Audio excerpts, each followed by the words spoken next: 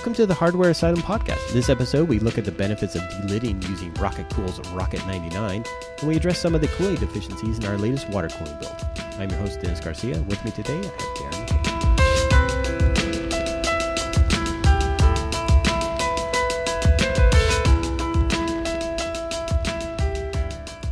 McKay. Darren, do you know what delidding is? Delidding. That's like something to do with your hat, right? Yeah, that's taking your hat off, especially when you go inside after a rainstorm. It's very patriotic, I'm told, too, but that can't be what you're talking about. No, this is more computer-oriented and kind of enthusiast in nature. Delidding. Oh, wait, no, I do know what delidding is. That's when you break your processor so that you can get better performance. Yes, that is exactly right. Totally is. Okay, yeah. I remember we talked about this in a couple of podcasts. Delidding is the act of removing the top off of your Intel CPU. You can't do these on AMDs. Well, you could back in the K62 era. Well, and if I recall, way back in the Slot A days, it made sense to take the processors apart also. But that was usually so that you could overclock them with an external device. But most of the time, there's no need to take apart your processor, so... No, well, believe it or not. So we go back to Slot 1, Slot A days, right? Right. And it was a cartridge. You had the processor, the slot-style processor, and then there was a cartridge that wrapped around it, had the heatsink and the little shrouds and all that. Oh, that just makes me feel old, like you have to blow on it to get it to work. No, that was a different cartridge. Yeah, different cartridge. Well, but it's similar. But you would take those apart because the heat sink was attached like a normal heatsink. You could replace that thermal compound and get better performance. Right, and actually you could also increase your performance by adding heat fins or heat sinks directly to those chipsets. So I think I see where you're going with this, and as a refresher, there are Intel processors, if I recall correctly, that aren't very efficiently put together.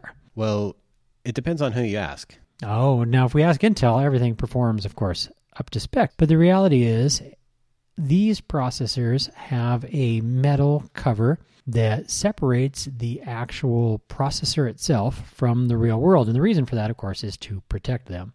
It works a lot like a memory heat spreader, where it allows the heat to not concentrate so much on the die and then spread out across the surface area. Well, Dennis, all of that sounds like really good, useful stuff. So why would you want to take that lid or that cover, if you will, off of your processor? We've already said it, for better thermals, better control of the temperature. Going back, we have the cartridge processors that had the thermal compound. They were very traditional.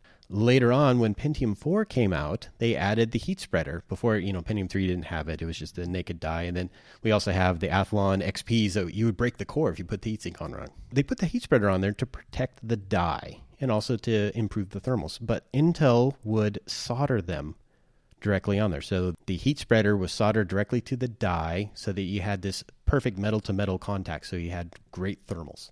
That persisted all the way into the Sandy Bridge days. We remember the 2600K. Yes. Awesome processor. Intel then released the talk to that, which was the Ivy Bridge. And everyone was complaining, oh my God, my processor is so hot. I need a better heatsink. What's going on? As it turns out, Intel changed the way that they assembled their processors, and they're no longer soldering the chip to the heat spreader. Instead, they're using a TIM, or thermal interface material, to make that thermal connection between the chip and the heat spreader and just simply gluing it down to the top of the substrate. And that is where the delidding tool comes in. So we can knock the top off, replace that TIM with something high quality like a gelid thermal compound, or some people use liquid metal, which is actually, it's a really good conductor, but it doesn't work for Sub-Zero. Why wouldn't you want to put your heatsink directly onto it as opposed to putting the lid back on, though? Well, believe it or not, Intel uses these little tabs on the side of the heat spreader to lock it down. So that way you don't apply pressure directly to the substrate, which is actually pretty weak to begin with. So you have it on the metal applies the even pressure around the substrate, keeps the pins in place, because there's no pins, it's just little socket pads, right? Right. That's how the socket works. The important part, though, is that, for instance, I delidded a Haswell using a razor blade. I just kind of work it under each side and all the way around, and eventually it popped loose. I was able to do that because the substrate was pretty thick. On Kaby Lake and Skylake processors of the 1150X generation, the substrate was really super thin. So thin, in fact, that if you put the CPU in backwards, and tried to lock it down, it would break the substrate and ruin the processor. Oh, that's definitely not good. All right, so talk me through how this tool works, and we'll have to get a video out there for these folks, although you can always check out our current video. The tools are very similar looking. I imagine the process is pretty similar. So I should mention the tools that we have in front, again, radio, so sorry about that. I will post some links to the video I posted on YouTube and about these delidding options in the show notes. These are two tools from RockitCool. We have the Rockit 88, which is for 1150X processors, including Coffee Lake now. And that's the star of our video, so definitely go check that out. Definitely check that out. And they sent me a new delidding tool for the 2066 Core X processors. And that makes sense that they would have different form factors, so you need the specific tool. I will be posting a video on delidding the 2066 processor, the Core X, which you would think for a high-end desktop CPU that you pay $1,000 for, they would be obligated to solder them together. But when they came out with the 2066, they started using the TIM in there, and thermals go nuts. I mean, you can't really overclock this thing beyond the turbo speed before it starts to overheat and throttling, believe it or not. Well, that's no good. And an odd decision. And you're right. If you spend that much money, you would expect premium performance. But I suppose Intel's new push towards lower thermals and more turbo clocking means that they don't probably think that you need it. Intel has always been against overclocking in general. I mean, that's why they started locking the CPUs so you couldn't rebrand them. Some of that was for piracy. But let's get to the delidding tool. So I have this one open right now, and I have a 7900X here. Okay. You take the delidding tool. It comes as two pieces. You take this apart. There is a little arrow in the corner. Matches the arrow on the processor. Nice design. Yeah, so you basically find the arrow, and you drop it in there like that. And then you attach the top. Now, the top has the little pusher. This is a metal piece right here. Basically, wind this all the way back. And this little pusher is what slides the top of the lid off. Oh, I see. So we're basically just breaking the bond that holds the two together, but not enough to get to the internal chipset itself. Very clever. Very clever. Well, believe it or not, some of the early ways of delidding these, like a Haswell or even an Ivy Bridge, was to put it in a vise and hit it with a block of wood. Oh, my gosh. And, that it worked, but it was thick enough that it didn't destroy itself. Well, with KB Lake, you can't do that. So, while you're talking about this, I want to call attention to the quality of this product. I'm really pretty amazed at what you've got here because the primary components of this thing are milled out of, was that aluminum? No, this is Delidding. Delidding. It's basically plastic. It's a machinable plastic. Totally got that. So this is not like it could be 3D printed, but it's definitely a milled product. It's very lightweight and it's very precise. I mean, it's holding that thing with very little tolerance, which is what you'd expect. Everything lines up perfectly with these. The quality is off the chart, to be honest. Oh, yeah. I hate to think of how many processors gave their life so that he could get this design correct. Hopefully not many. The way this works, though, is in the top, it has an allowance for the heat spreader, and then the pusher basically pushes it across, but it won't go too far. So it will hit the wall here on the other side once it bombs out. By then, you'll hear this loud crack, which is an awesome part of the video, which I can link in the show notes. But I'm not going to delete this on the podcast, but I'm going to show you how it works. So okay. We'll save that for the video so you can see it live. So you basically put that on there. It comes with some thumb screws. So lock it down. Which you screw that in there. And basically, when it's locked down, at the top, you can see the top of the heat spreader. Right. At the bottom, there's a little hole where you can see the little resistors and stuff. Can't get that wrong. Okay. They include an Allen key. So you basically run this in until it stops, and then you take your Allen key and crank, and then snap. And then basically that pulls it apart. You back that off. You remove the thumb screws, or knurled screws, or I don't know what you want to call them.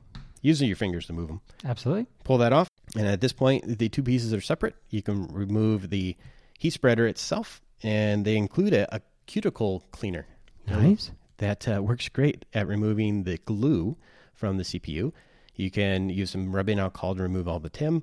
And then they included a relidding tool. And this is a little plastic guide that goes over top of the delidding tool, the base of it, locks into place, and it self-centers the lid. Very nice. This other little tool here that goes on top of it, that I think it goes this way, actually.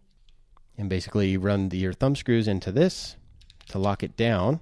And then they have this larger plastic screw nut thingy that goes in the middle. So when you put your I use silicone, the little black silicone like for cars and stuff, gasket maker, if you will. You dab that on there, you put this on, you crank it down with the relidding tool, and you leave it overnight. Basically, that applies pressure to the lid to allow the glue to set. You come back in 12, 24 hours, you can remove it, and it's a perfectly working CPU. I like it. With incredibly improved thermal processing of its heat, at least. So I'm intrigued as to, what would it cost to do this process? I mean, is it a worthwhile investment? What's our return on this? In terms of performance, it will drop it down about 10 degrees centigrade. That's what I saw on the KB Lake that I overclocked. With the not Skylake, but the Core X processors, it will probably be about the same. So it'll be about 10, 15 degrees. That's a pretty good investment, though. So what would be like a net increase in performance, just like a ballpark? Ballpark, you should probably get another 200 to 300 megahertz out of it. The CPU itself is going to be somewhat limited in terms of overclock because of the quality of the silicon itself.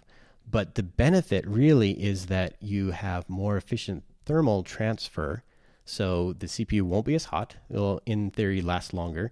It will also not ramp up your PWM fans as much because the temperature at the die is less, so it's not going to have to use as much fan to, artificially use as much fan because you're not getting as much heat out of there. Well, and reduced temperature not only gives you increased performance, but lengthens the life of your product too. So if you are going to hold on to your processor for a long time, that's a potential reason to invest in this as well. Mm-hmm. So I like it. I think it's safe to say, as an enthusiast, this is something that you should probably take an interest in. And this is definitely one of those niche tools that you can add to your overclocking toolbox.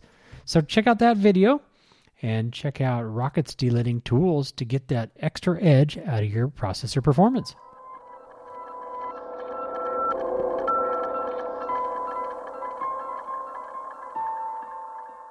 Dennis, I want to take a little bit of time on this podcast to give folks an update on our View 31 RGB project build. You're really proud of that computer, aren't you? I am, and I think that it's fun. I really think that I like to go out and see what people are doing to upgrading and the whys and the whens and hows. So let's give folks an update. We took the View 31 RGB build in its beautiful pearl Porsche white to the Boise Land 6.0 LAN party, which is part of our local burgeoning LAN scene. Yes. And we also gave away some stuff, title sponsor for 3 shows in a row now. Absolutely. So folks, if you're anywhere near Boise, Idaho, I'd encourage you to come check us out at the Boise LAN, which is also involved in Tree Fort, Hack Fort. So some cool stuff that you can check out there, but I digress. So we took the View 31 in an attempt to show off our latest build and let people see what we'd been up to with that PC. There was lots of oogly eyes on that machine. Absolutely. It was a great show. A very cool machine to show off, but primarily because of all of the lighting. This time we went crazy with the RGB. But again, I digress, because we built this machine primarily to do gaming on. So I participated in some tournaments at the Boise LAN 6.0, and we discovered as we were pushing this machine for 2.5 days straight that it wasn't performing as well as we'd hoped, Dennis. No. It got hot. It did. In fact, the temperature got higher than we anticipated. So we... Like in the 50s, and that's a lot for a loop. It is. And in fact, we've got, as you know, some high-end components, and this is a lot of the parts that we used in the previous orange build, which performed very well. It was flawless. So we decided to take that build back to the lab and take it back to the drawing board. And like all good builds, the second we get that puppy under the knife, what do? Upgrade. We start looking at what we can change, because when you're going to build hardline, if you're going to take that thing apart, then you might as well take a look at what you can do different or better. So the first thing I wanted to do was replace the CPU cooler. Now, we had a Thermaltake unit in there that was really pretty. It lit up, but I wanted to get one that would match that vertical video card block, which was done in nickel and plexi. And that's, of course, an EK water block that is really one of the highlights of that build. So when you go and check out the build logs for that thing, you'll see that it's vertically mounted against the window, so very, very visible. Yeah, specially designed for your 1070 Gamer X from MSI. So what we were looking for was a matching block from EK. So we went out and found a matching nickel and plexi block from EK called the EK Supremacy Evo X99 in nickel. There is no doubt that EK make some of the best water blocks out there and also some of the most attractive. So if you're out looking at water blocks, I would recommend you check them out. And I should point out that they also make some limited edition ones that are even prettier with RGB and custom graphics in the whole 9 yards. But we wanted, in this case, to not distract. So we bought the standard with the plexi top so that that plexi would show off our beautiful bright red liquid. The C1000 from Thermaltake. While we're in there, we also noticed that the light, the RGB light that we had on our flow indicator, which was a generic that I'd gotten from Taiwan at some point, I think. Well, you got it off of eBay, I believe. It was just a generic spinner and a little square piece of plexi and a little 3-fin spinner thing in there. And it was pretty cool, really, because it had an LED light on it. Yeah. And it also came with a thermal probe and a little thermal indicator, which I thought was probably the coolest thing ever, because that way we could monitor what the temperatures were doing and also get an idea if the water was actually flowing. Still like it and may eventually try to do it again, but we thought since we were going back to the drawing board that we would upgrade to one that was a little bit larger and easier to see the spinner. So we went out back to eBay and found a water flow meter from a company called Barrow, Barrow, that we thought looked really attractive. Now, it also has RGB, but it did not have a temperature probe. But we figured we could probably salvage that probe or work it out with the onboard flow probe. But anyway, we ordered one of these things sight unseen based on just some of the feedback from China. And it arrived actually relatively quickly. It turns out that Barrow's a company that makes multiple different styles of this, basically just different color and lighting choices. But we chose one that had an RGB LED control in it so that we could hook it to our lighting system. However, it didn't work out that way. Well, it turns out that your motherboard doesn't have an RGB controller on board, and the one that you are using to control the lights comes off of the sound card. It's basically a standard 4-pin RGB, but we just have to route it into the back, and then we can light it up however which way we want. So, of course, we'll link to this thing because it turned out to be kind of a bad boy. Once we figure out how to control that lights, I think it's going to be very impressive. And as Dennis pointed out, we only lost the temperature probe. But the reason we ended up replacing it really was because we discovered the LED light on our original generic product was shorting out. So the light would not stay on unless you wiggled the wires. And we made an attempt to repair this thing with some soldering, and it just was so fragile it didn't stick. Yeah, it was cheap. So we figured, hey, we're going to replace the spinner, so let's take a look at the plumbing and see how we can maybe route the hard piping in this system to make it a little more efficient or a little bit stronger, because this case gets moved so frequently. So Dennis, what did we end up doing with the piping? The way that we had the loop before, the spinner was on the vertical that went from the output on the pump res directly into the radiator, because we go pump res, radiator to CPU, CPU to GPU, and then back to the pump res. Right. And I put the spinner on the vertical pipe that went from the outlet of the pump res, which is at the bottom, to the top of the radiator, which was front mounted. Now that made it very visible, and it was nice that it filled a section of the case that's generally pretty open.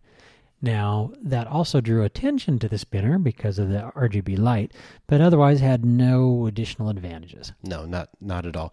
The disadvantage was that it broke that vertical pipe, which really needed to be more structural. So it was very weak. We couldn't ever get it tight to the point where it wouldn't move. Now, that was our longest run in the original build, and it also had the disadvantage of having more bends in it than any of the rest of ours. So it became sort of a single point of failure. So we found that after moving, it would occasionally have a slow leak to it that we'd have to go back in and tighten up those things basically every time we moved it. And we're talking about the compression fittings. We replaced that with a single solid run. Now, we still have the same amount of bends in it. So we've got 1, 2, 3 90-degree bends. But we removed that break in the middle, and we relocated that spinner by putting that new Barrow spinner in our top run.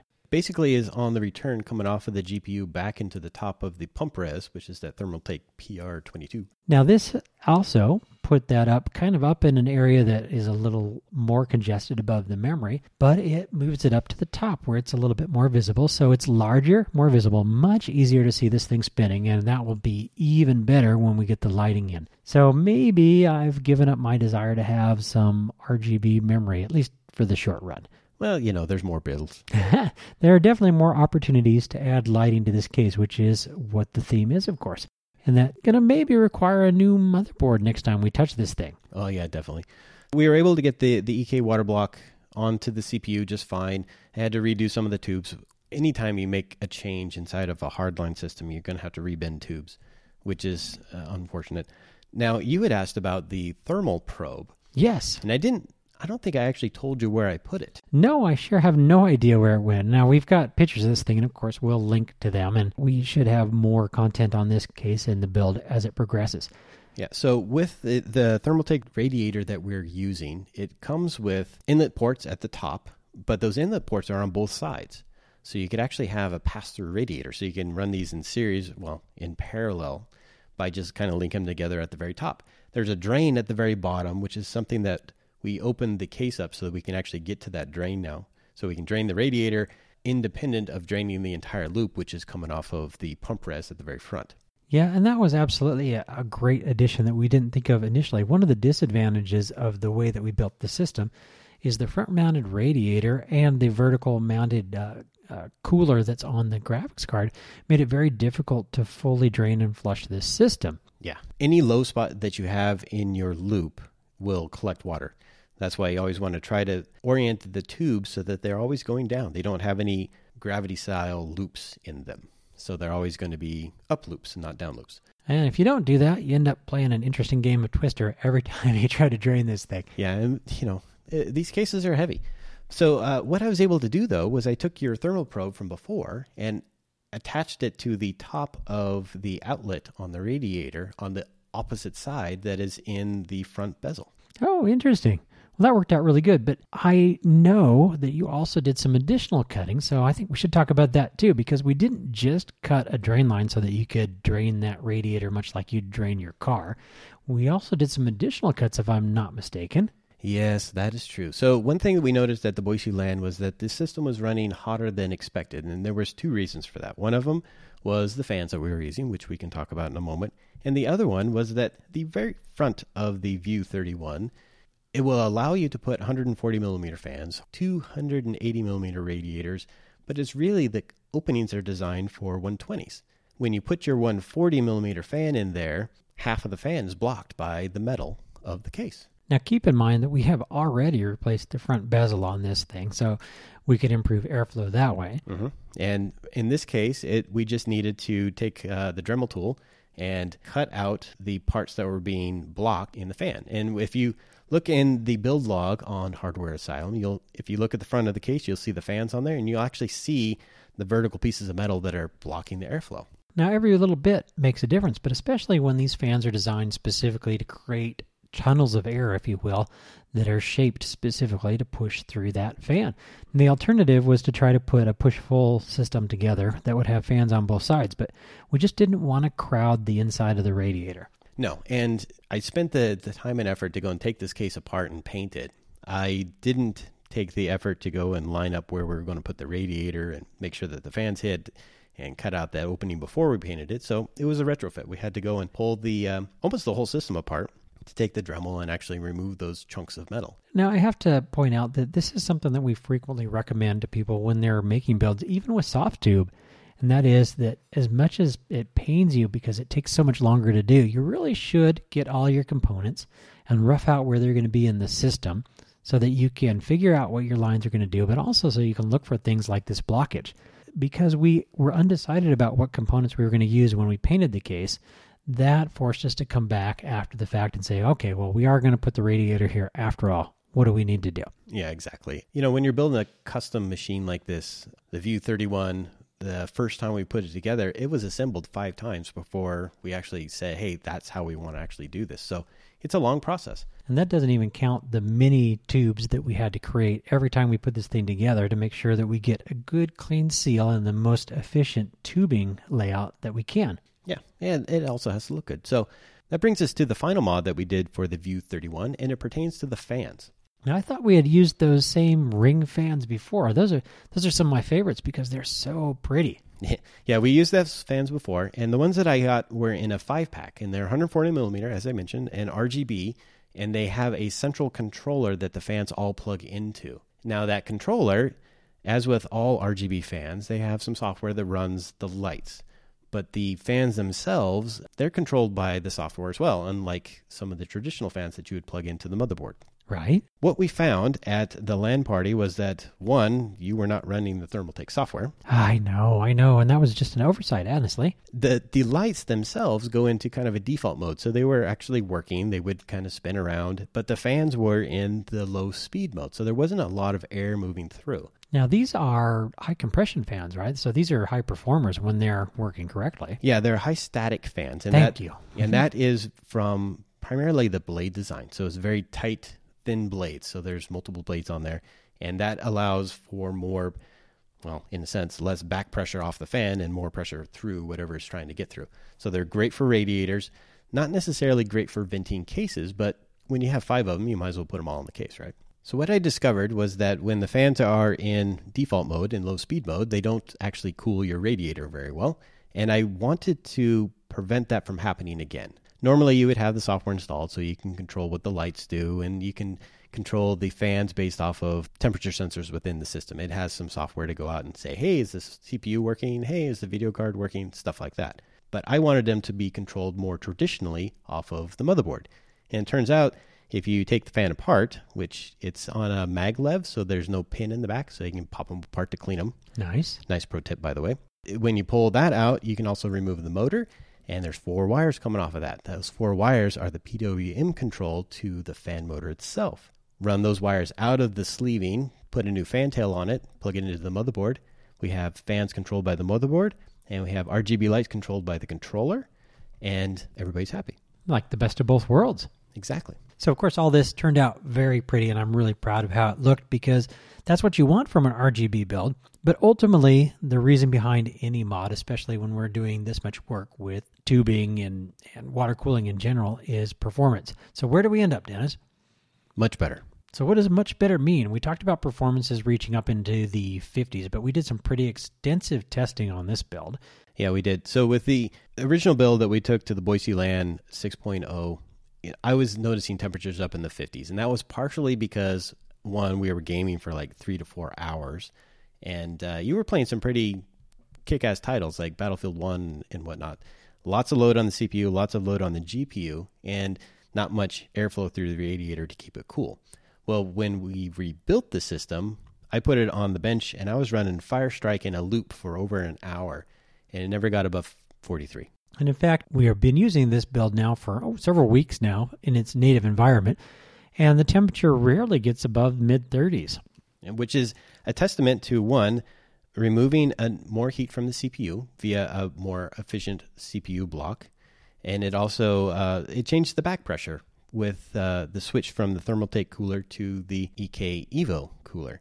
And that's something that you have to remember when you're putting together a cooling loop in general, is that the pump is more efficient when you have less back pressure, but the pressure is also what is transferring heat from the CPU to the water. So you have to have a good balance there. And if you have products from the same company, you can be assured that it's going to give you the same performance. Absolutely. So if nothing else, not only does your machine need to perform, but it's nice when it looks good too. So selecting the right products up front and getting a good match sometimes isn't enough. You need to do the research into how you're going to make that build more efficient and where your soft spots are. And in this case, we discovered that we just need to be more efficient with the fans primarily, and we used that as an excuse to upgrade the whole system, improving our performance overall. All things we could have done up front if we had chosen some different components and done a little more initial testing. Now everything's working great. System looks fantastic, and I'd encourage you to check out our build log. Take a look at what we did, and of course, chime in if you have any questions or comments on how we put together our loop.